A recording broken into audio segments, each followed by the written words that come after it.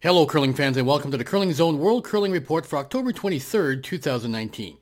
The 2019 Pinty's Grand Slam of Curling kicked off its first event of the season on Tuesday with the Canadian Beef Masters in North Bay, Ontario. Among the winners in the first draw were Rachel Homan, Matt Dunstone, Brendan Bottcher, Silvana Tirinzoni, and Jennifer Jones.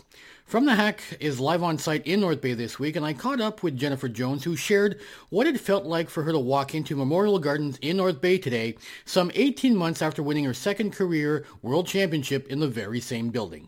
Yeah, for sure we did. From the moment we walked in, that event from the first second we arrived in North Bay till we left was one of the most spectacular things I've ever been a part of. Like the people, the fans, the volunteers, the ice. It was the best event. It was unbelievable, and so walking in, it brought back so many great memories. And it also was the last event that my dad was with me when we won. So it was lots of tremendous memories. I'll always remember North Bay.